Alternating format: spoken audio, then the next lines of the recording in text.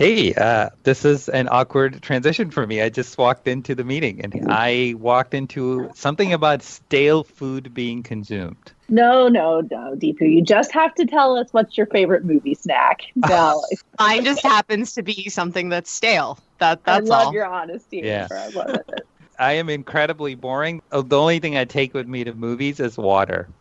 Just a tumbler of water. That's it. We're so glad you could join us this morning, Deepu. Thank you for that. Oh my Did you see word. Aquaman? I have not seen I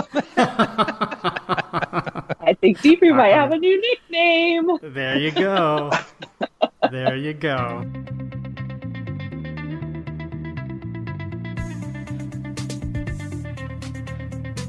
All right, welcome everyone. This is the Integrated Care Podcast sponsored by the Collaborative Family Healthcare Association. We are so glad you're with us again for our podcast this month. We are just glad to see the great numbers of listeners that are following us, that are listening to us each month. We've had thousands of listens just in the last 6 months, and so we're really glad to have you with us. We have our team, plus we have a special guest today. So I'll let our team members say hello to you first, and then I'll introduce our special guest. Grace, why don't you lead us off with saying hello to the folks out there who have enjoyed listening to your voice for over a year now. I can't believe it's been almost a year and a half. Hello, this is Grace Wilson from Oklahoma City, Oklahoma, where I am the family medicine faculty member in a small family medicine residency program called Great Plains. You know, a few months ago, I started just throwing out some questions for us to answer so we weren't just talking about the weather every time when we introduced ourselves. And I thought today we could just answer kind of a silly question. What's your favorite movie snack? So I'll answer for myself. I'm definitely more of a savory than a sweet person. So if I can stick a bag of chips in, but then the other side of that is I really don't like to make or listen to a lot of mouth noises. So I got to very carefully eat my chips during the movie so I'm not bothering myself or anyone else. It's complicated. I'd be better off with candy, but that's the situation. Wait, so your own mouth noises bother you? Well, yeah, it's a problem. Wow. I mean, I've heard of other Not as people much being... as other people. Yeah. No, not as much as other people's. But Okay. part of it is I want to be respectful to other people watching the movie. I don't want them to hear those loud crunch going on. But then also I want to enjoy myself when I'm watching the movie. So. Well, there's actually, I know this because on the Serrano side of the family, there's actually this condition that several members of the family have. I forget the exact title, but it's some sort of misophonia. Yes. Yeah, misophonia. It's a thing. And I worry about it for our listeners too, because sometimes when I listen to podcasts, all I can hear are the mouth noises that the hosts are making. And so then I'm uber conscious of myself because I don't want to cause anyone else that kind of torture. Yeah. Yes, that's right. Yeah. I think we do an okay job around here. I hope. But I hope so. Yeah. And Kevin Radine does a good job with our post-production. So shout out to Kevin, Yes, and thanks the folks with misophonia out there. Thank you. yes, absolutely. I am drinking my shake this morning, but I'm muting myself every time I do it. Good. I haven't noticed yet, and I have a pretty good ear for it. So I think you're doing a good job. Yeah, you got to do the perfect the slurp and mute sort of thing. All right, so thanks, Grace. We also have our good friend, Dr. Jeffrey Ring, who's overlooking the city of Los Angeles as we speak.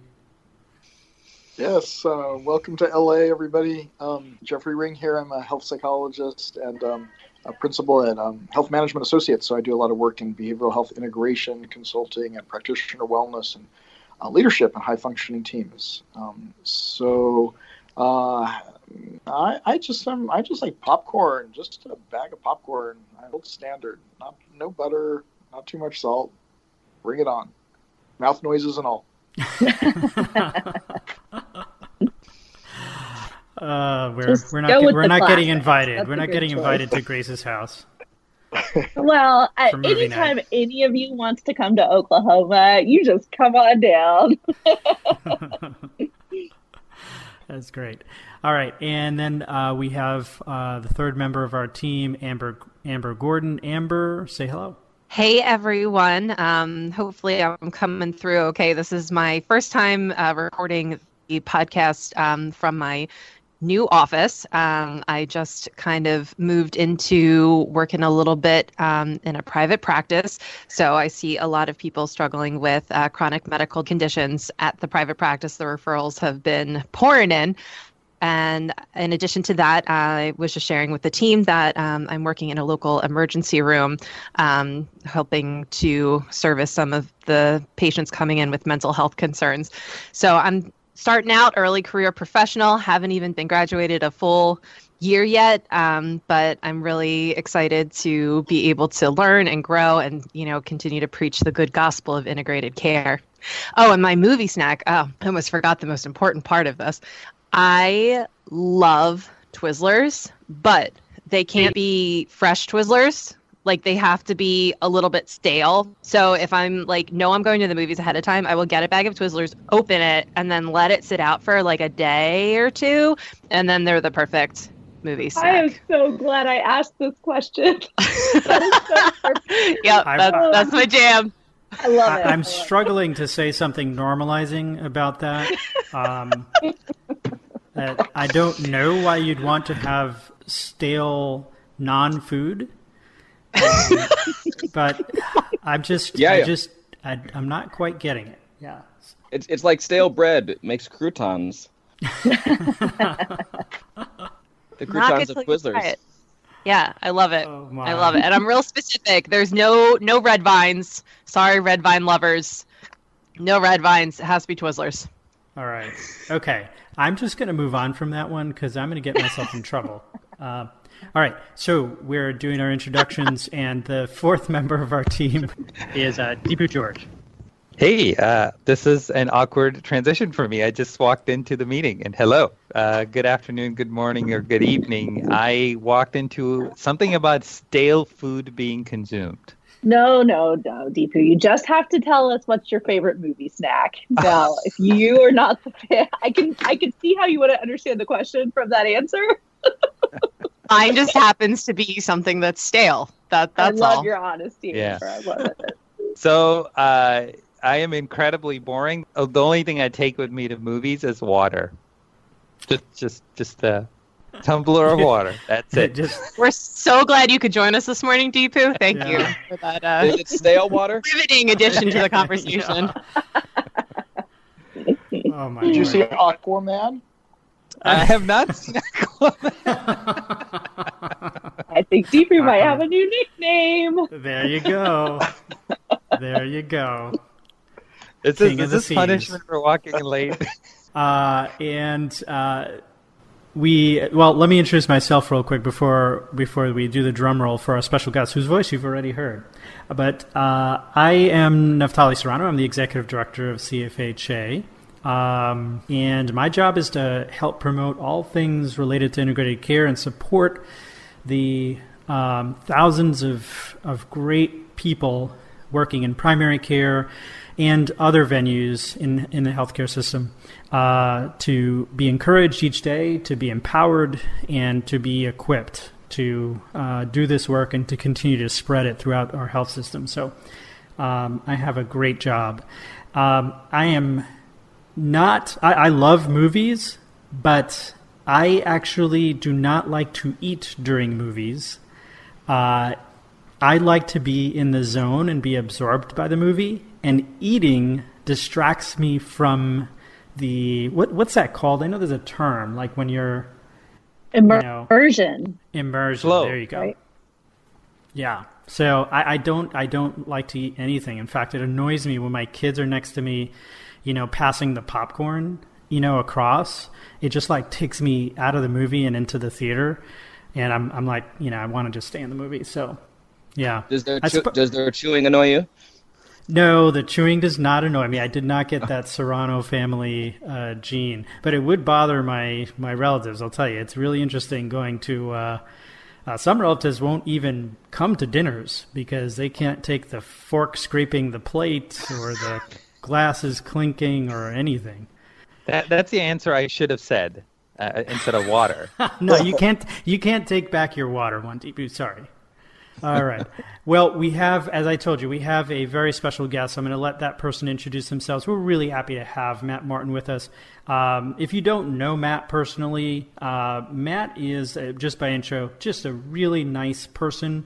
And on top of that, just extremely passionate about everything he does. And he's involved in a whole lot of things in the world of integrated care, including research, teaching.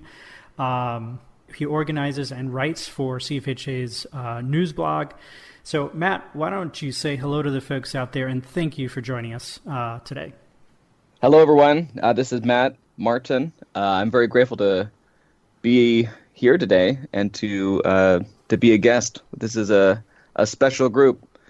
So I work for Arizona State University. I teach and do research there in the Doctor of Behavioral Health program. That's an online degree program.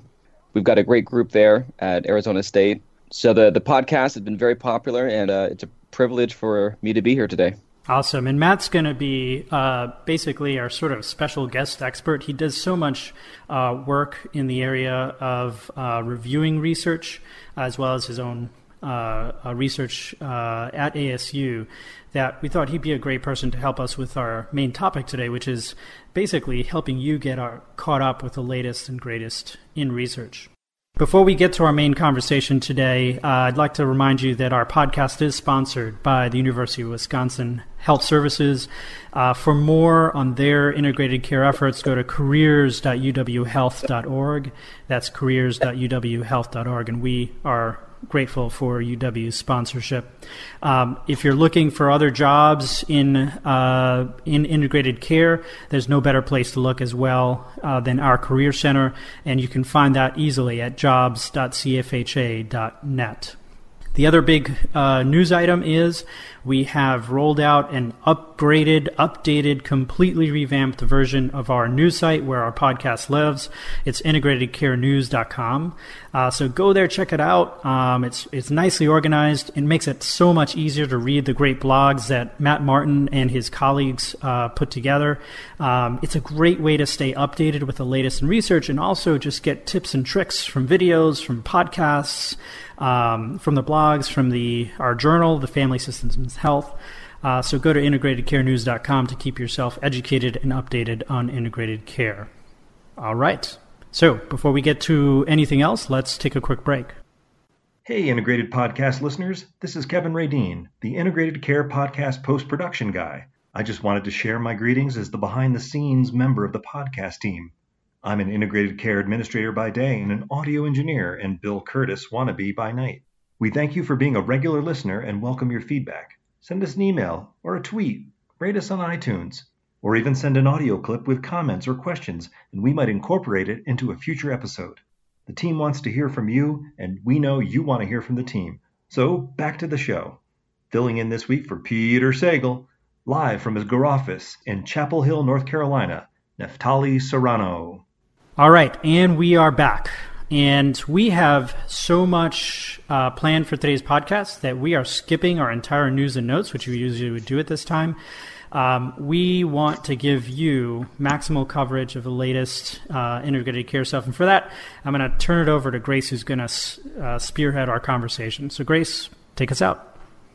Yes, well, like Neftali said, we're going to spend today really thinking about and updating you on some of the most recent research and information about integrated care. But I wanted, before we started there, I think something super practical and really interesting is to hear, how do you, and to all the people on our team, what tips or tricks do you have for staying up to date on the research? Do you have any systems in place, any routines that you do? I think our listeners would be really interested to hear that. Well, I will dive in. I have the software called Mendeley. Mendeley is a reference tracking software. You can download it, and it helps you do in-text citations and builds your bibliography. And I didn't know this, so I can't really take credit. Credit goes to Mendeley. But Mendeley gives you, on a weekly basis, based on the kind of articles that you're looking at, it'll give you a summary of other articles that show up around that topic in the ether space, or the interwebs as they call it. So they have weekly emails that come up with a series of articles. So I find that incredibly helpful. The other thing this is why I love CFHA is what happens in the listserv. Some question or conversation would pop up, and then people would send resources.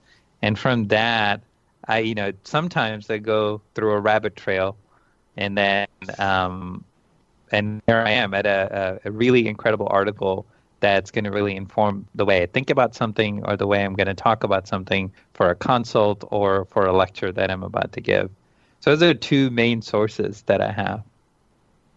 Yeah, by the way, I loved Jeffrey's response to you in the listserv. So Deepu recently actually put a query out on the listserv about does anybody have great resources for trauma-informed care for primary care? And then Jeffrey's response was, "Good, Dr. George." Here are some listeners. I don't know if you're in a very proper British mood there, Jeffrey. Hey, Deepu, is that Mendeley? Is that a pay-for service? I've never heard of it. No, it is completely free. At this point, we should contact Mendeley. I love it. I've been using it since I was in grad school, and there's a lot of organization that you can create of hierarchies. It'll pull in a lot of the metadata from the article, but then you can also correct some things, and I've found that to be super helpful. And I think it does have a social component. I should find you and friend you on there, Deepu, and I think then we could share things back and forth and see what each other are reading. And yeah, it's been great. Yeah, I think so. Anybody else? Yeah, this is Matt. I have two strategies that I use. One is Google Scholar.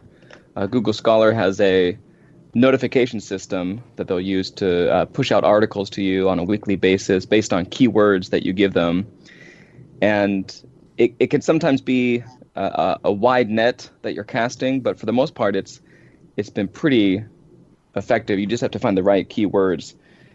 So that's helpful, and that's completely free, of course.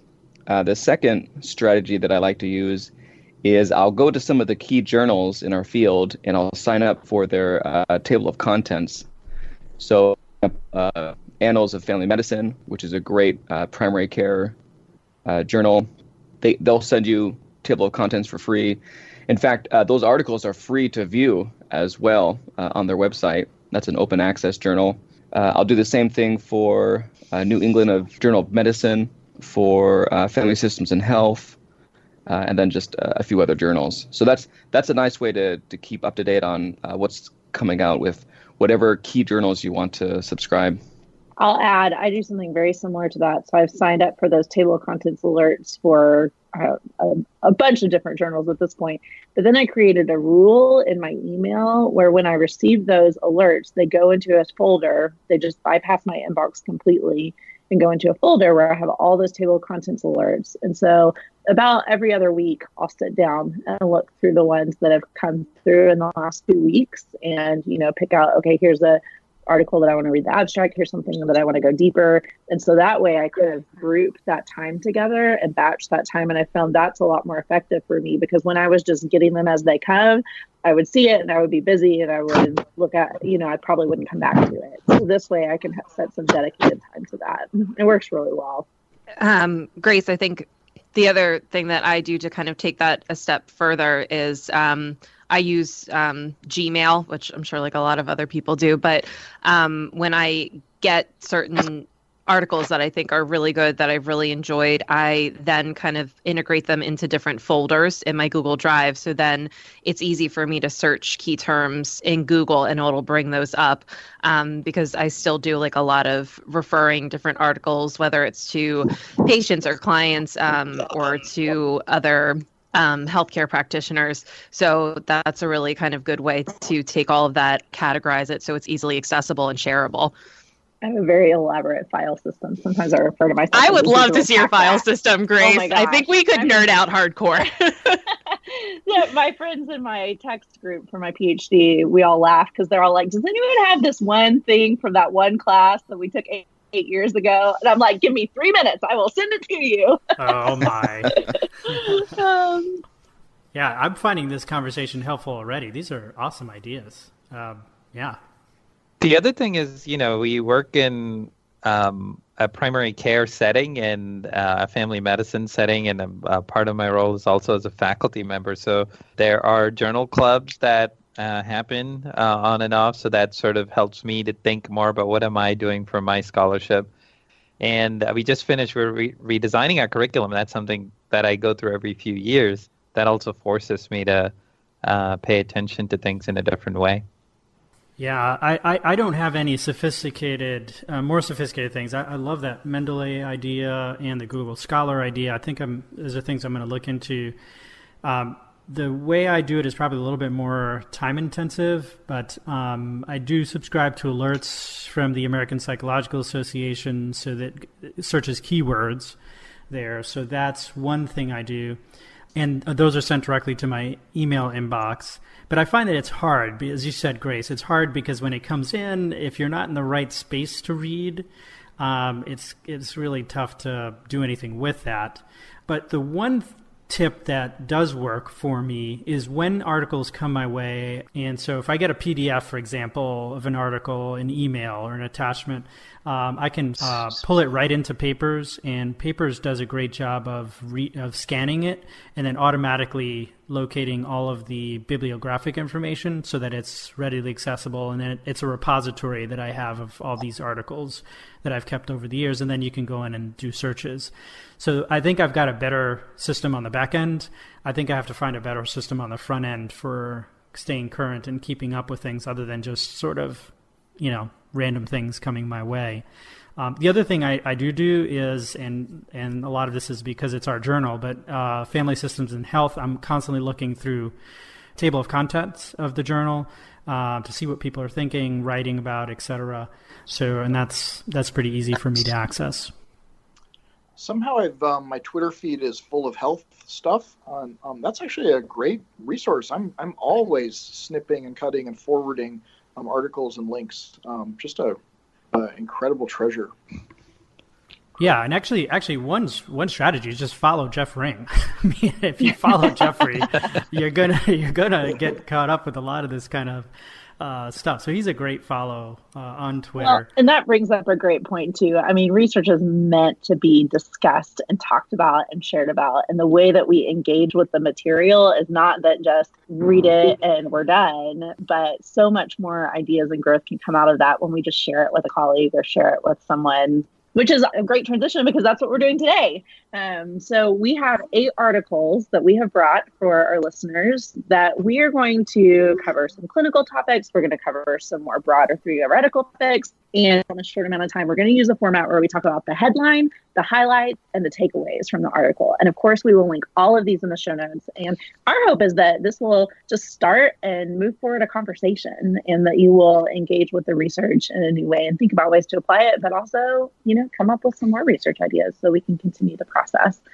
So let's just get right into it, if that's okay with you guys. We're going to start with the clinical topics. Naftali, I think you brought an article for us that it's a meta-analysis of integrated care for pediatrics. Can you tell us more about that? The headline, Sure. The highlights, and the takeaways. Yeah, so headline is pretty straightforward. Integrated care leads to better outcomes than usual care for pediatric populations.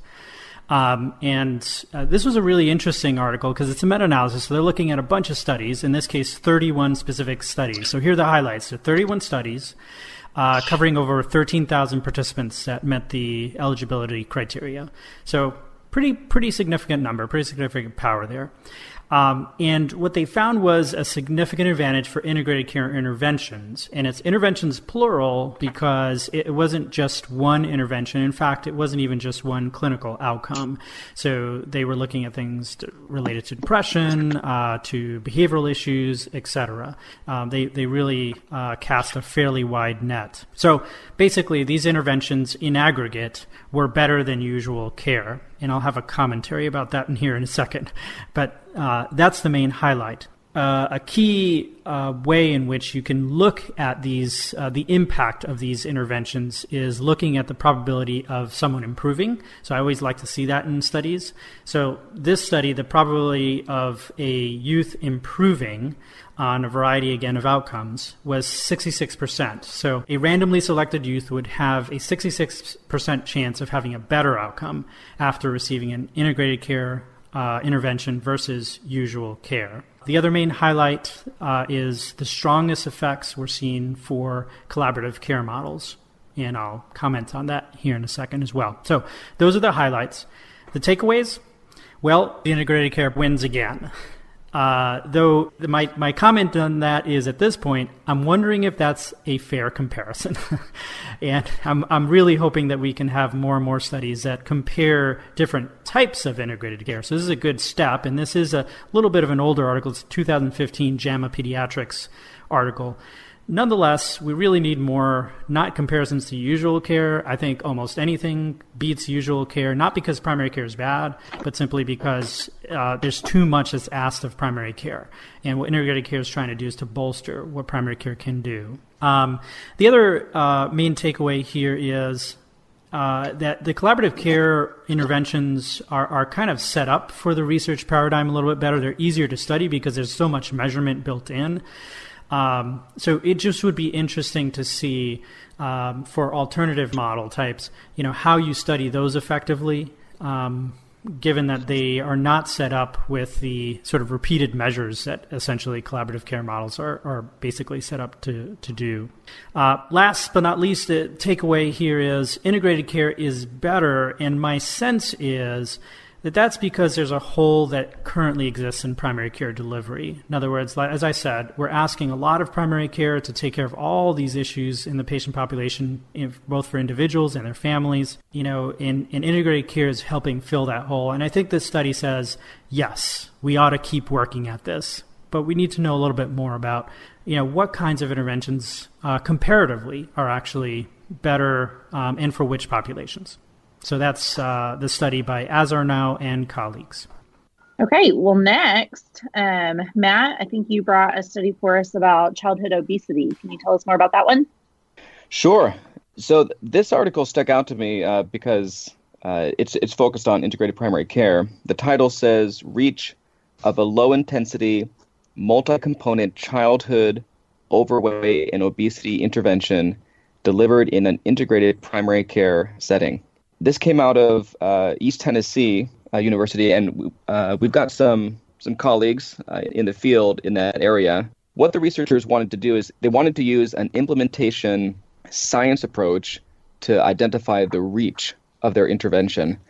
So the intervention, it includes 3 30-minute sessions in the clinic with both the parent, it was usually the mom, and the child who had a certain BMI, and the behavioral health consultant would provide education about weight, about nutrition. They would talk about overcoming barriers to making change, and then they would have 3 phone call follow-up sessions. So it wasn't very intense. It was a pretty straightforward intervention, and it took place almost entirely at the clinic. The behavioral health consultants were doctoral level psychology students who were trained in the integrated primary care model. So the question here wasn't about effectiveness. And for those who were not familiar with implementation science is an important approach for our field, because the question that researchers try to answer when they use implementation science is not whether an intervention is effective or not, or more effective than something else. The question is really about what intervention works for what population under what circumstances. And so it's more about fit. There are a lot of great interventions out there, but they don't work for everybody for a number of different reasons. One example that comes to mind for me is CrossFit. Now stay with me. So my father-in-law loves doing CrossFit, but it's expensive. It takes a big time commitment, and that's something that doesn't fit for my lifestyle. So the same thing happens in our field. We have great interventions, but they may not work for certain populations in certain clinical settings. So in this study, they wanted to look at reach. How many patients are they able to get to participate in the intervention? So they used their electronic health record to track these patients, and they found that the total reach was about 10%. So that's out of all the patients that could participate. about 10% actually did participate after the team had promoted it, had advertised it, had invited people to come. So 10% is actually pretty low. And this kind of research is important because it's actually the approach that happens in advertisement all the time. Advertisers want to know not only the number of people that they're reaching, but who are these people? What are their demographics? What is unique about them, so that they can tailor their advertisement approach. It's the same thing for this intervention for children who are overweight.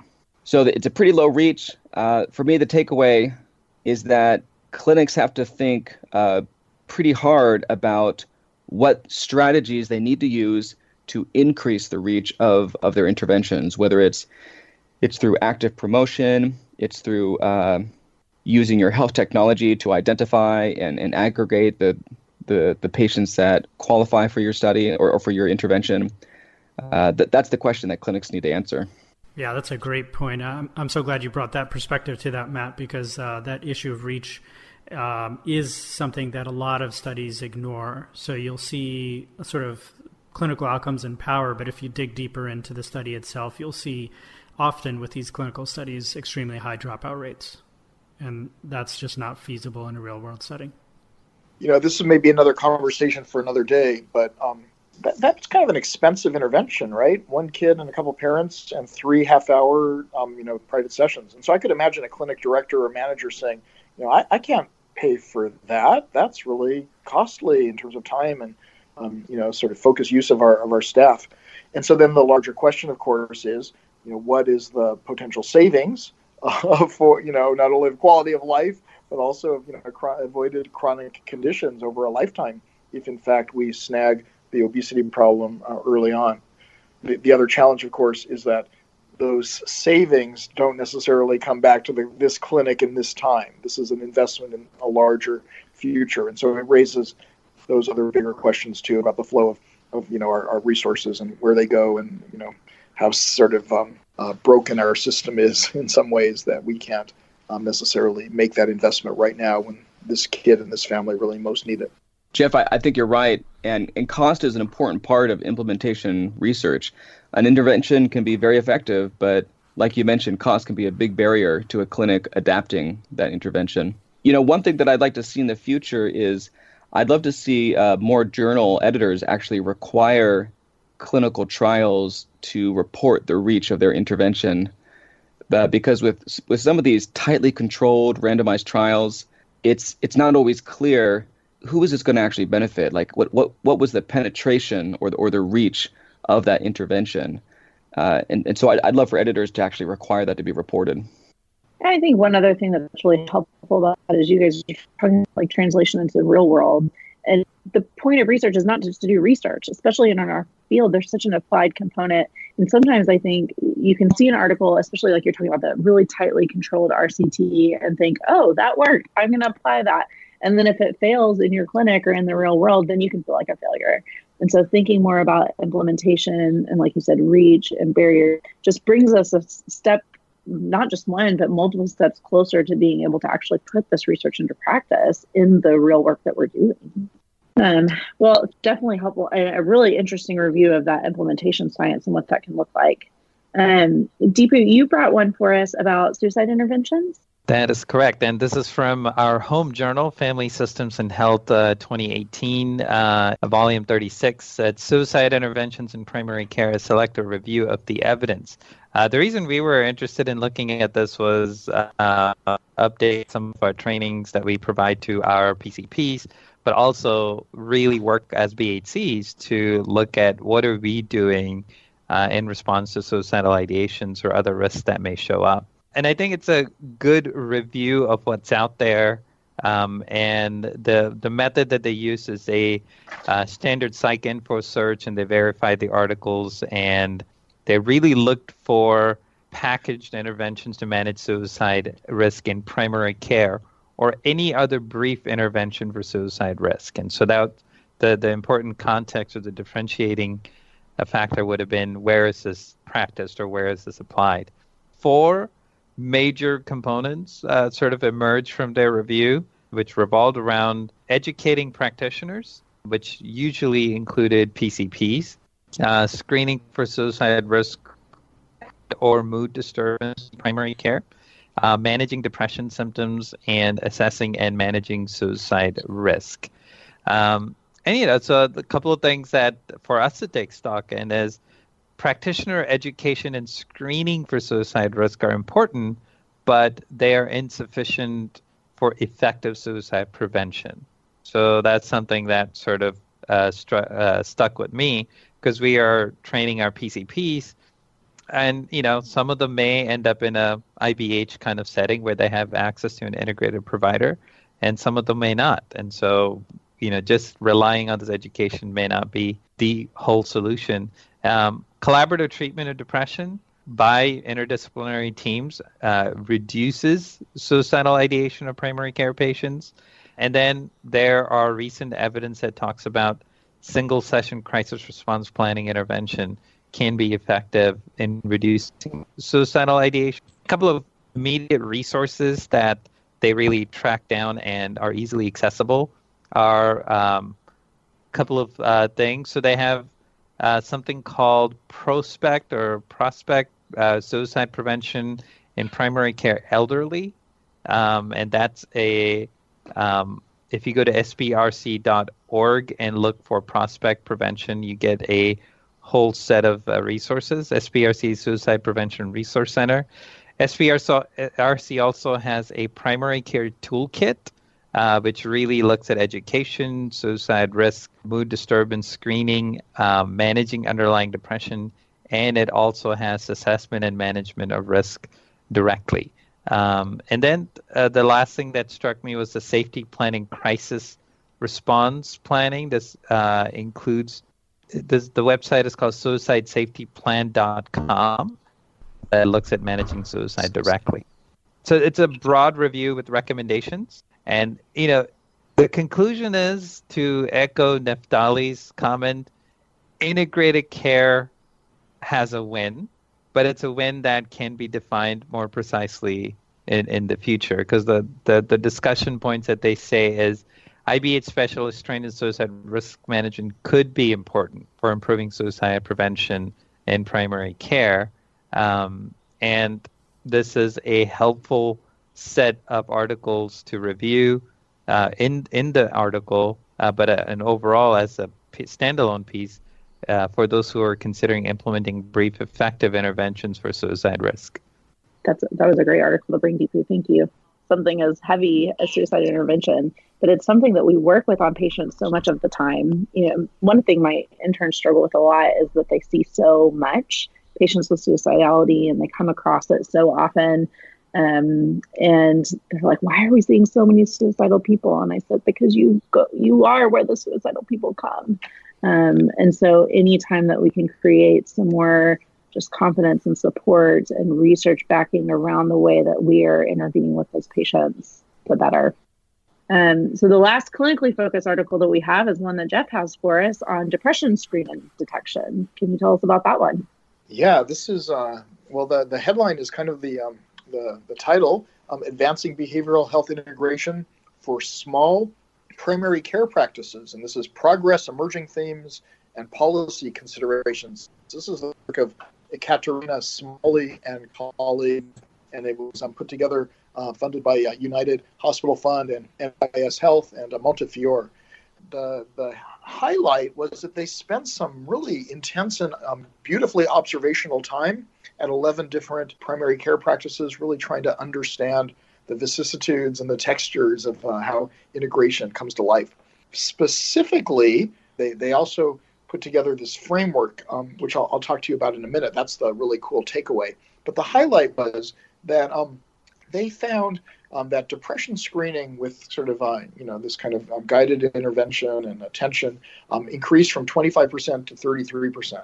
I was happy with that increase, but not happy with the, 33. I think that's probably still opportunity to grow and improve. I'm a dreamer and an optimist about, workflows and enhancing the screening. The takeaway, I think, is just the beautiful writing that they did about this framework. And I won't give you the whole framework, but I'll just give you a couple planks of it. which I think are great for our own self-reflection, right? The degree to which we are and how we're doing integration at our sites. So the first one is about case finding and screening and referral to care. That is obviously the opening the door to having these conversations. You were just saying, Grace, that we are where the depressed and suicidal patients are. That's half of it, but the other half is that you and your interns are willing and present to have those conversations, which is not always how we've been functioning in primary care. So anyway, there's the case finding. There's a use of a multidisciplinary professional team. That is sort of the watchword of CFHA. There's ongoing care management, systematic quality improvement, linkages with community social services, and on to fill out the entire 8. So the takeaway is the framework is fantastic. The detailed, thoughtful, observational work that they have done is impressive, and the framework is a nice, cogent tool for us to take as a lens to looking at how we're doing integration wherever we may be. I love what you just said about the role of that article for our reflection. Because, I mean, as I'm reflecting on this conversation we're having, we're halfway through, we've talked about 4 articles, and I thought I have takeaways already for myself, for our clinic, and for the clinical work that we're doing, but also just this idea of using research to reflect back to the work that we're doing, and then the work informing the research. And it's this just wonderful, I mean, that is the scientist practitioner model, right? Recursive process of the data informs our work, which informs our studies, which inform, and on we grow. That's awesome. Okay, so we're going to zoom out a little bit, and think of a little more broadly, a little more theoretically. DB, you brought an article for us on something that I am definitely interested in learning a lot more about, and thinking about how we may be able to incorporate in the work that we do at our clinic. And this article is about buprenorphine treatment. Can you tell us more about that? The article that I have is by Dr. Stephen Martin and colleagues. It's called The Next Stage of Buprenorphine Care for Opioid Use Disorder. And it is a really good review because of where we are as a field and the science of OUD treatments. It's sort of like, here's what we've learned in the past several years. And here is what we need to do moving forward. And this is really to talk about destigmatizing mental health. And this is really diving into a phase of destigmatizing what we do for medication-assisted therapies or OUD treatments. So big things is a contrast between previous approach and then new findings and recommendations. So the key takeaways are a medical setting is needed for induction of buprenorphine, and home inductions are also safe and effective as sort of the new finding. So the main thing is, why delay treatments when we can actually give it to patients in a safe and effective manner? Benzos and buprenorphine co-prescription is toxic. And so we know that a lot of patients may be on multiple medications at the same time. And the new findings and recommendations are buprenorphine should not be withheld from patients taking benzodiazepines. And so that was another thing. Relapse indicates that patient is unfit for buprenorphine-based treatment. And the new recommendation is relapse indicates the need for additional support and resources rather than cessation of buprenorphine treatment. And they make some incredible analogies to what we do in just regular primary care.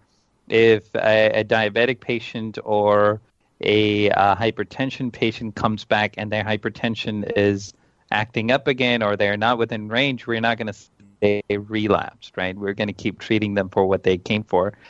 Counseling or participation in a 12-step program is mandatory in the previous approach. And the new and emerging science and recommendations is behavioral treatments and support are provided as desired by the patient, right? And so that should not be a roadblock. The new article is really calling for, how do we remove existing barriers so that people's lives can be saved and sort of interventions reaching them before. Drug testing is a tool to discharge patients from buprenorphine treatment or compel more intensive settings. So sort of the previous approach, what they are coming and sort of warning us now is drug testing is a tool to better support recovery and address relapse-related issues. So that should not be a punitive factor. They, talk about dirty screens that we get. We don't call a diabetic patient's A1C that goes higher than the expected amount from wherever they were. If they go higher, we don't say that was a dirty read, right? We sort of say, well, their A1C has increased to 9 instead of where they were at 7 few months ago. Use of other substances is a sign of treatment failure and grounds for dismissal from buprenorphine treatment, whereas the new findings and recommendation really talks about buprenorphine treatment does not directly affect other substance use, and such use should be addressed in this context, right? And so that just because people are using multiple substances, that should not withhold them from being treated with this. And buprenorphine is a short-term treatment prescribed at tapered dosages or for weeks to months. So that was a cutoff point. Buprenorphine is prescribed as long as it continues to benefit the patient. It's a new findings and recommendation. I'm really getting my knowledge base update on MAT-related work for, one, to teach our residents and to also really ask the system to consider some of this for our healthcare delivery process. And so I thought this was an article that may be above my reach, but once I started reading into it, I really appreciated what they are saying, and it sort of catches me up to important things that we can talk to our physicians who may be a little worried about what kind of things would this set off for patients and how do they manage complex patients. The big takeaway is, how can we reduce any barriers to access so that people can get this treatment? That's great. And I know we're short on time, but I just want to say that, that's a great reference for people to look at to challenge these beliefs that are very pervasive. That takeaway of treat, because otherwise people die, is really, really important for people to hear. This is really important stuff, really important messaging. So this is Matt. I actually met Dr. Martin, and I shadowed him in Massachusetts. He is a very good clinician, and he's got some great ideas. This is an important article. I also just wanted to highlight the current CFJ blog post that actually just came out yesterday, addressing some of the myths and misconceptions about medication-assisted treatment for opioid use disorder. Check it out. It's great. It includes Dan Mullen, who works with Dr. Martin in Massachusetts. And there's no relation between me and Dr. Martin. That's awesome. Yeah. Thanks. What perfect timing for that blog post. We'll make sure we put that in the show notes too. So, Matt, you brought another article for us about high-value primary care. Tell us about that one. Yeah, so this came across my desktop, so to speak, because I signed up for the table of content notification. This is from Annals of Family Medicine. This is by Rebecca Etz and her colleagues. It's called A New Comprehensive Measure of High-Value Aspects of Primary Care. These authors did something that I wish I would have done. I've got some jealousy of their innovation and brilliance. I love what they did, and I hope that there's a lot of uptake in the field. So at least from my perspective, for a long time, there's been a conceptual model of primary care. There's been a lot of course, research on it, but I don't think we've ever had an effective measure of what really makes primary care tick, what makes it so valuable in our society. So what this team did was they asked patients and clinicians and payers what makes primary care so valuable and helpful and important. And then they compared the results of all those surveys to people that they found in 4 clinics and then 2 online samples. So they got a lot of responses from people about primary care. So the analysis helped them to create a list of pretty broad domains about these high-value points in primary care. So, for example, And this is all coming from the perspective of the patient, which I think is also important. So here are a couple of items. The first one is, my practice makes it easy for me to get care. My practice is able to provide most of my care. These two I like. The next two, the care I get takes into account knowledge of my family, and the care I get in this practice is informed by knowledge of my community. So this is now an empirically validated measure of what patients value in their primary care setting. And I think it's got some implications. First, I think it can be used for future measurement and maybe also for performance evaluation. I think it can also be used for workforce development, helping to educate future clinicians about what makes primary care important for our society. Yeah, I love that article. When I saw you post that, I thought I had the same reaction, Matt. I was like, wow, what a great strategy. And so simple, really. Ask all the stakeholders what makes primary care valuable and important, and then distill what the key factors are related to that. So I'm gonna follow up on that specifically to look at that list. And yeah, that should inform future research, should inform future training for professionals, should inform how we pay for it. Mm-hmm. Yeah. Which I was just about to say, and that actually transitions into the final article that we have about payment, because one of the shifts that is discussed a lot of times is moving to more of a quality-based payment and including measures that are actually important to patients, like their patient experience. So you brought an article for us, Naftali, this is the last one we have today, about health payment reform literacy. So what can you tell us about that? So yeah, this is another article out of Family Systems and Health by Marcy Nielsen and Natalie Lefkovich, who are in charge of the policy and management section. And these are two really smart individuals who have really great. So I trust what they write. So check out their ongoing series on FSH. This one, the headline is "Learn Yourself Some Payment Facts." What they're trying to say is it's really important for providers in primary care to know how the health system works with regard to payment. And they're advocating for more of that health reform literacy, and they provide some of that literacy in the article itself. So the highlights are the paper reviews the major payers, so it goes through Medicaid, Medicare, the VA, private insurance, even self-pay, and looks at the barriers and opportunities for payment for integrated care per payer. So it's a really great way to, if you're new or if you just don't understand how all these payers work, really great way to look at that. One of the other highlights is that they point out is, look, mental health payment's a big deal money-wise. Mental health payment exceeds that for cardiovascular disease and cancer in the United States, to the point of $16.3 trillion. And they make the point that every payer really presents different challenges for integrated care reimbursement. The last highlight I'll say is there's a forgotten payer. I love this part that I hadn't thought so much about this, which is people are self-pay.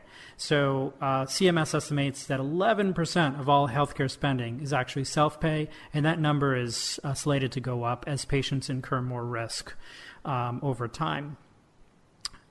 So takeaways. Providers need to be fluent in payment issues in order to direct and guide future payment reform efforts. And not surprisingly, we need capitated and bundled payment reform to adequately fund integrated care. There's really no way to make integrated care work in the fee-for-service model. And so take a look at that article in the latest edition of Family Systems and Health, titled "Promoting Health Payment Reform Literacy, Does Integrated Care Save Money?" Awesome. I think when we think about that through worldview, the clinical, the operational, and the financial world, we're totally in line with the clinical world. We're forced to think a lot about the operational world, but a lot of times that financial piece is the bit that just slips by. And so I'm really thankful that you brought that article for us.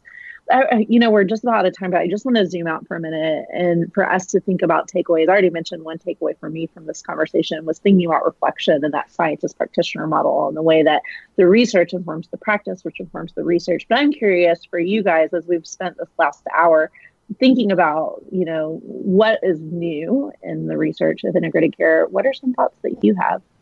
I have some thoughts on this. I like that we're seeing more articles on implementation of integration care, like what actually makes it fit. I think there is at least some consensus that integrated care is a more effective model than the usual primary care model. And there are lots of variations of integrated care. But I think most people agree that it does work. We just have to find out what models work best for what settings and for what patient populations. And that's what implementation science is all about. What's the fit? What's the feasibility? There have been studies that have shown some models don't work well in some scenarios. When you go out to clinics and talk to them, that I've heard from some of them that they tried one model, but that it didn't work. So they had to try another model, but that didn't work. And so then they created a new model. And so I think that's the next step in the field is really finding out how things fit for those clinics' needs. Yeah, and I think the other piece, kind of to your article, Matt, that I think is coming a little bit more to the fore is looking at the patient and consumer voice in it. And with that, essentially the sort of collective voice of families and communities.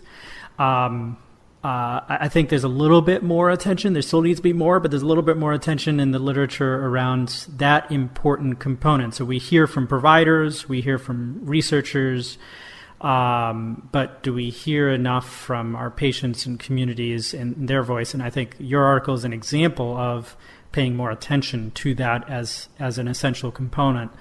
And that has implications, of course, for implementation as well, but other implementations around feasibility, sustainability, tolerability, and importance and values, societal values. Perfect. I think a big translation point for me a few years ago was sort of recognizing that integrated care, IBH, PCBH, all of these things that we do is really at enhancing the fundamental infrastructure of primary care in the United States. And so Matt's article of a new comprehensive measure of high-value aspects really sticks with me. And just like Naftali said, we don't get the patient perspective and voice in a lot of our decisions, financials, operational kind of things. It's mostly designed from a user perspective. It's just mostly clinicians and managers and healthcare leaders, right? We don't really get a buy-in from the patient side. So it really helps me find better articulation and the value of what we do to just strengthen primary care. Great. Well, that is all the time we have for that conversation. Let's take a quick break. So here's the situation. You're a clinic trying to implement what should be a simple screening process for depression, and you're just not getting results. And you're trying to get your primary care providers working together with your mental health professionals, but the two sides just aren't jiving. Meanwhile, everyone agrees that the need is great and something needs to be done. Well, that's where CFHA's technical assistance services come in. We work with projects large and small, from 1-hour consultations to 1,000 hours, and help you implement integrated care pathways that are evidence-based and grounded in practical know-how. Our stable of consultants are here to help. Interested? Then simply go to cfha.net/technical assistance or email us at info@cfha.net. Join the growing list of organizations who have benefited from the best guidance for integrated care around. That's cfha.net/technical assistance or email us at info@cfha.net. All right, and we are back. And we have another great conversation that I had with CFHA member Kent Corso. One of the connections here with our conversation is that Kent is an innovator, someone who sort of has done a lot of things outside of the box career-wise, and we want to help inspire you to think broadly about what careers in integrated care can look like. And Kent's career is definitely an out-of-the-box experience. So listen in on this conversation that I had with Kent. Enjoy. I'm pleased to be here with Kent Corso. Dr. Corso has been a longtime CFHA member and really one of the innovators in the field of integrated care in general. And I thought this would be a great opportunity to talk to him a little bit about his career and particularly the entrepreneurial spirit that has fueled his career. So, Dr. Corso, thank you so much for being with us. If you could, please introduce yourself to the audience. I'm sure many people know you, but we have a very diverse audience. So let them know a little bit about you and your work with respect to integrated care. Sure. I'm happy to be here, Dr. Serranos. Thanks so much for having me. I'm a board-certified behavior analyst, and I'm a clinical health psychologist. I'm a prior Air Force psychologist, so I've served on active duty in that role, and I've been a civilian, just a lowly civilian ever since then. So having fun doing work in the private sector and in government as well. Sounds great. So you've made a living out of innovating regularly in your career. Can you give us an overview of some of the kind of things that you've worked on over the course of your career, in a way as an exemplar of how an entrepreneur in this space kind of moves, from stage to stage in a career and, tackles the latest problem. So what are some of the kinds of things that you've been involved in over the course of your career? So I don't know that I've had a typical career, and I don't really know what the typical career would be for an entrepreneur. I can say that although I'm a psychologist, my majors in college were biology and leadership studies. So I'm sort of an atypical psychologist to begin with, having not done an undergrad in psych. However, once I got into graduate school, my early career experiences clinically were in the areas of applied behavior analysis. So I worked with severely aggressive children and adolescents who were removed from the public school system and sent to sort of special schools. Your listeners can't hear or see, but I'm using air quotes about special schools. Essentially, these were the kids who put teachers in hospitals and caused such risk to the system that they neither could be controlled, but they weren't really available to learn. After that experience, I did my residency on active duty in the Air Force and got quite a smattering of different experiences in the health psychology field, neuropsych, I guess I'd say the general widespread vigorous training that the military medical system provides for residents. And then that's where I started learning integrated behavioral health models, particularly PCBH and the care management model, those two models. And I was lucky enough to be in the right place at the right time. And we launched several different programs. And I think that's where I really started enjoying the idea of starting new things or being on the cutting edge of things. That's where I think I was first introduced to that sort of a work environment. And that's the way the Air Force is in general, is they operate like a Fortune 500 company, and the culture is all about being on the cutting edge. So whether I was indoctrinated into the culture or whether it just activated something within me, that's where I think a lot of this began. And so I worked with some colleagues at other bases, and we just published some observational data about PCBH, just trying to contribute to the field. We knew we were in the clinic every day doing this and thought, well, there isn't much out there about how it works and some of the intricacies. So we decided to just sort of capture what we were doing clinically. And I think that's some sort of underscores one thing that I've tried to do over the course of my career, which is kind of work smart. If I can kill 2 birds or 3 birds with one stone, why not do that? And that might be a little non-traditional, but it's certainly more rewarding.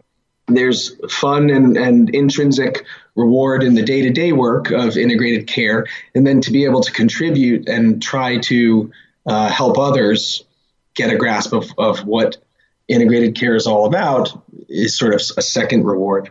I would say after that, based on some of my military experience when I got out of the military, I was armed with specialized skills and knowledge in suicide, PTSD, military cultural competency, and of course, integrated behavioral health.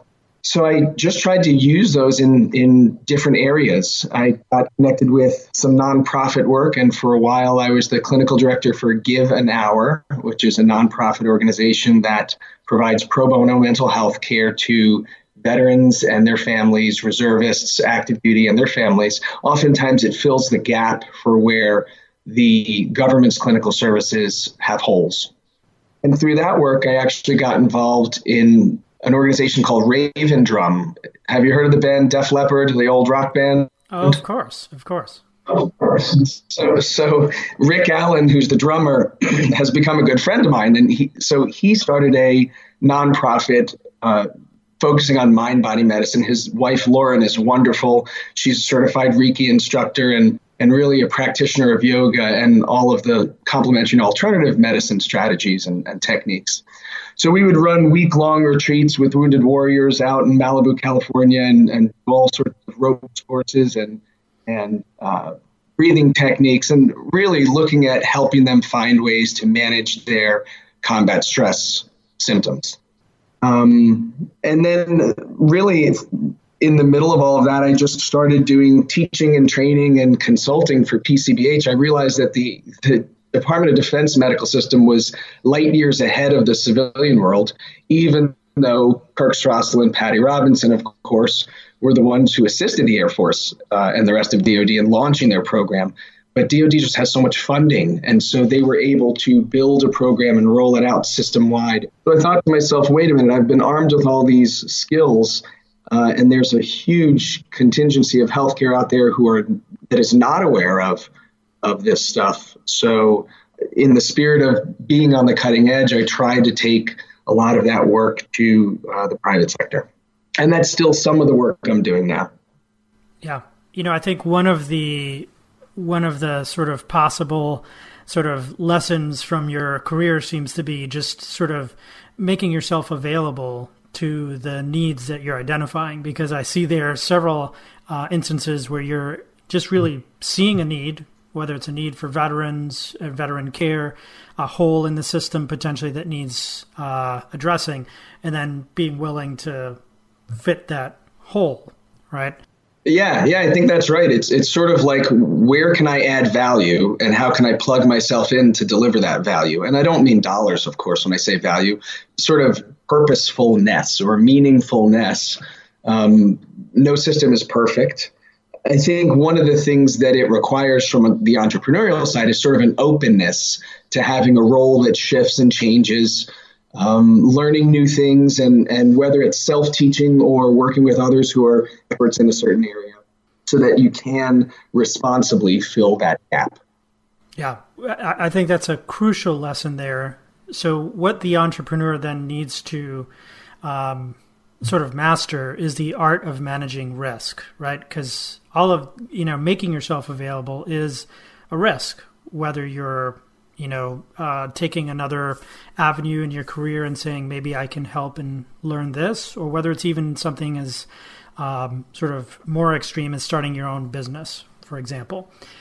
So tell me about how is it something more intrinsic to you as a person that you're okay with taking risk in your career? Or is it, do you think something that actually could be learned?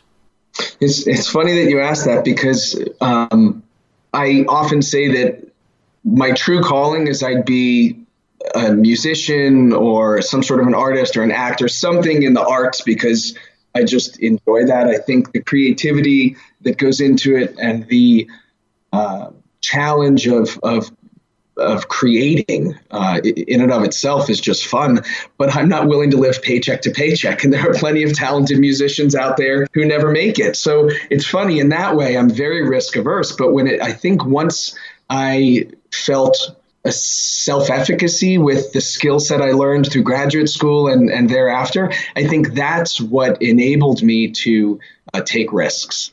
I would say that I haven't gone the venture capitalist route, which is a bit more risky. 1 out of 10 startups makes it. Those are not great odds. When you do decide to use an angel investor or a venture capitalist to try to fund a startup, you often lose control. If you have an initial mission or vision, that can sometimes be eclipsed by the financials, which is oftentimes what the funder is most interested in. And understandably, they're taking a risk investing as well. So my approach to entrepreneurial ventures has been pretty low risk in a way. In other words, it's self-funded. It's what we call sweat equity. It's nights and weekends of work. But it's the kind of thing where if you're doing something you love, it's not work. Work is play. And I think that's an intrinsic thing that is just different for different people. Some people really appreciate work to be sort of circumscribed and compartmentalized, and then play is something different. And then for some of us, work is play. And so I think that's part of what allows me to take some risks. I would also say that my wife, who is she's also a clinical psychologist. She has a federal job, which means that's where my medical benefits come from. And although that's personal information I'm happy to share, it just means that we're kind of balancing our risk.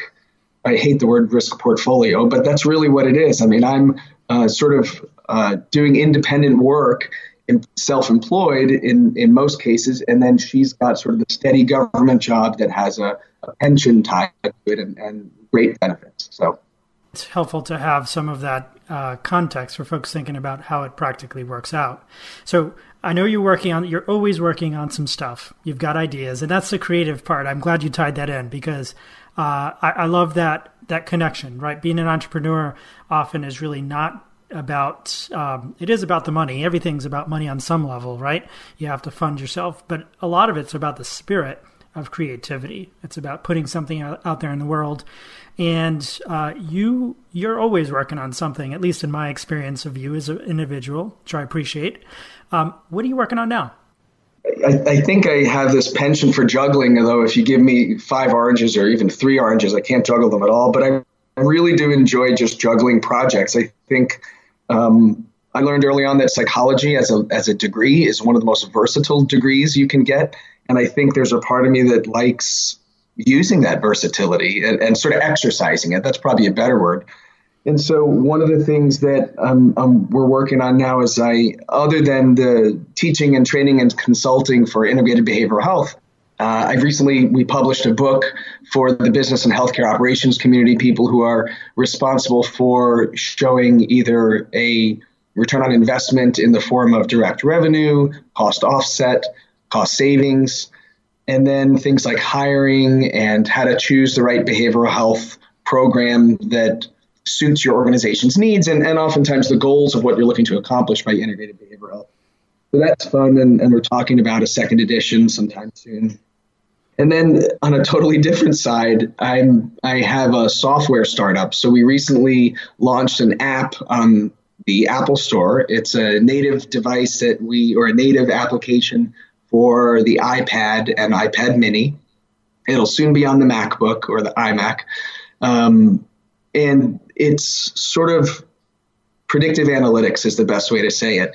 If SPSS is an example of a statistical software program that helps people do multivariate statistical analyses, this app is called AIMSTAR, AIMSTAR. AIMSTAR is sort of the app that does the predictive analytics for single case research design. So got involved in this with some other veterans. They're actually Army vets. I won't hold that against them. But there's some great guys who have a similar passion for trying to deliver impact. And so one of them is a longtime network architect who worked for the Cleveland Clinic for over a decade, doing all of their app development and a lot of their IT work. And then the other is someone who I met in the behavior analysis field who is doing his master's in criminal justice and behavior analysis, which is a really interesting application of the science. And so we were just talking about wanting to create an app, and we said, there are so many people out there who have good ideas for apps, but no means to bring them to the market. In order to get an app to the market, it's hundreds of thousands of dollars. And frankly, it's because you're paying the salaries of the people employed by the company. So we said, how can we read books just for the heck of it. Good books to read for the strategies we've taken are things like Running Lean or The Lean Startup. The other good book is something called The Founder's Dilemma. And it's just ways of doing entrepreneurial ventures without securing lots of seed funding or venture VC funding. Anyway, so we said, if we could start a company where we help people, sort of the little guy, just people who have good ideas but aren't a part of a big operation, how can we help them bring their ideas to market?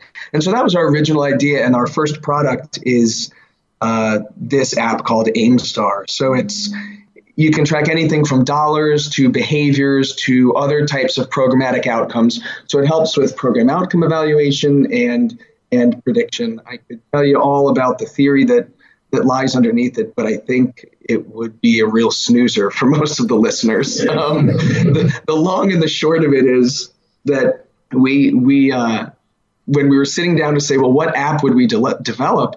We looked for holes and gaps that exist and said, how can we add value and sort of fill that gap? And we found that in the late 60s, there was something that was developed called the Standard Acceleration Chart. Ogden Lindsley is the scientist name. He was a student of B.F. Skinner. And I was colleagues with a student of his. Her name's Abigail Calkin, she's actually a school psychologist, lives in Alaska. And they do this thing called the Standard Acceleration Chart. And it's a way of analyzing behavior and other phenomenon by looking at the derivative of the rate, meaning you're looking at the rate at which the rate changes. And so it makes it an earlier predictor and a more stable predictor. It also allows you to compare apples and oranges. So we said, okay, it's the year 2011. And actually, that was 2013. The chart came out in 64 or 67. Why in the world isn't there a tech solution? The field, and behavior analysis is a big field, but unfortunately it's been pigeonholed into the developmental disability world and intellectual disability world. But it still has corporate applications, OBM applications. And so we said, how come all these people are using paper and pencil instead of computers? And so we set out to create the first digital chart, and last August we put it on the Apple Store, and so far we've been able to use it in helping the Air National Guard do a pilot program outcome evaluation of its suicide prevention program. That was about a year and a half ago, and then we currently have a contract with the Air Force. We're actually a subcontractor on a research study repeating that same analytical method with one of the Air Force bases that has the highest suicide rates of all bases. And so that's about a year into that sort of a project. So it's a lot of fun. I've learned more about coding than I ever wanted to know. I'm not a computer guru, so it's ironic that I'm part of a software launch. Yeah, but what it really sort of addresses is the idea that a big part of these startups is putting together the right sort of teams around a vision. And then, as you said, often putting in a lot of sweat equity related to it. And so that connectivity is a big part, I think, of the entrepreneurial spirit as well. To be able to put together talent to produce a product that maybe people for 40 years had not thought, hey, maybe we should do this a better way. So that's a great application. Well, I have one more question for you, and it's really just to the future sort of entrepreneurs. There's a lot of young people that are part of CFHA who perhaps in the academic world, there's a little bit of a different way of going about things, right? Your career path straddles both the academic world and the world of private and governmental work. What advice would you give to folks who have that entrepreneurial spirit and that are thinking, how do I piece together a satisfying career? I don't fit perfectly in the academic world. I maybe don't fit perfectly in the business world. Maybe I don't fit perfectly in the government world. But you're an example of being able to piece all those together and have it sounds like, really satisfying career. So what advice would you give to young people out there who maybe embody that spirit? I think the first is lower your expectations.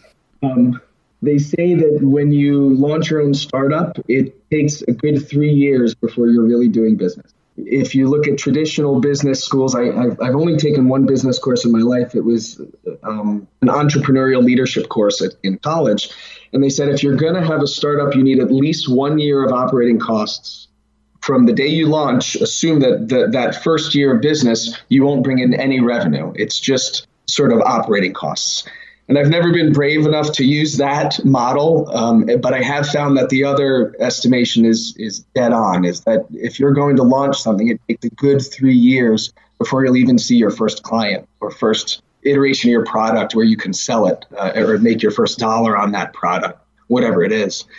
Something also to be aware of, if you look at the GDP, the gross domestic product in our country and the world, the civilized world at large, we're no longer a widget-based world economy. We're a service-based economy. If everybody thinks about where they spend their own money, sure, we buy things, but we pay for things like, at Starbucks, certainly we're paying for coffee, but there's also a service associated with that. People pay for all sorts of services, getting their lawn mowed, maybe some people get their house cleaned.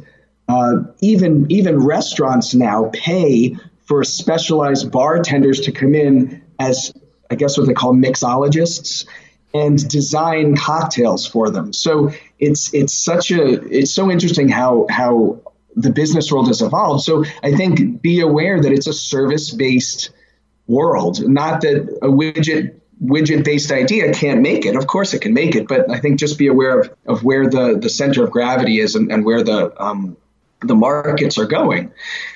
I think also the other thing I would say is don't ever give up. I mean, where there's a will, there's a way. And if you think you've got a good idea, ask lots of people, bounce it off them, and have them poke as many holes in it as they can. Because frankly, that's what, if you decide to get investors, that's what the investors will do. If you are looking to sell to consumers, those sort of doubts about why they should or shouldn't buy your product, that's the feedback you're going to get from friends and family. So I think ask people for honest feedback. And then the other thing I would say, and this is probably not fair, is just be open to new things. Look for voids, look for gaps, and think about how you can fill them. If you look at people like Mark Zuckerberg and even the whole .com era where people just had good ideas and there was this infrastructure and space to present them, that's why people had such a boom with .coms. I don't think it was necessarily that any of them, and I'm not talking about Mark Zuckerberg specifically, but I think there are a lot of people out there. It's not that they are rocket scientists. It's that they have a good idea and they're able to get it in front of an audience. And I think just hard work and timing is also everything. So be mindful of when the right time is. I think many of us, and I say this admittedly, get very excited about a new idea and a new project, and it can be so easy to jump into it because there is an emotional sort of passionate side to doing this work. But you have to temper that with some real logic and sort of calculation about risk and likelihood of success. And honestly, that's where business partners come in handy, or at least having good business advisors, people who are entrepreneurs or business people who have done this kind of work before. That can be real helpful. And then again, there's nothing like books. I've mentioned a few on this podcast. Things like Starting Your Own Business, Business Plans for Dummies, all those sorts of books that you might find at Amazon. Excellent. This has been terrific. Thank you very much, Dr. Corso. You're welcome. Thanks for having me. It was a lot of fun. All right. And we're back. Thank you to Dr. Kent Corso for that stimulating conversation. You can catch more of Kent and his work also in Family Systems and Health. This has actually not been a Family Systems and Health promo today, but we've had a lot of conversation about that, I realize, as I say it again. But Kent is in charge of the books and media section of the journal, and so he looks at a lot of like apps, trainings, curriculum, books, any sort of videos, things like that are relevant to the world of integrated care. So you can catch his section in Family Systems and Health as well. Well, thank you so much for listening. As is our tradition, we usually lead you out with something to center you in your work. And Deepu has a lead out for us today. All right. And before I jump into that, two things. One of the reasons I'm here in the integrated care world is because of Matt Martin. Matt Martin was my faculty member, my mentor, my supervisor, and everything during my doctoral internship. So Matt, thank you so much for how you've guided me into a field that I love so dearly. So I appreciate our friendship and relationship. So thank you for that. The other thing is, in order to get busy clinicians really reading more literature, especially in IBH, PCBH world, the PCBH SIG Calls on the Future will feature an article, and we're going to invite the authors to sort of discuss the article in the second half of the call. So this was just ongoing scientist practitioner push and invitation to join us. And now for the word of wisdom on our way out. It's a poem called Mortality's Wisdom by Corey Ingram. To learn where you are going, pay attention to the lessons of those who have gone before. You have choices. Upon which wisdom will yours rest? Close your eyes now. No need to search. You're intuiting like the air under a wing. Thank you. Thank you, Deepu. And that was a physician-written poem, so out of real practical experience for sure, found in the latest edition of FSH as well. Thank you so much to everyone for listening. I'm Dr. Naftali Sarwan on behalf of our entire podcast team and our good friend Matt Martin. Thanks for listening. We'll talk to you soon.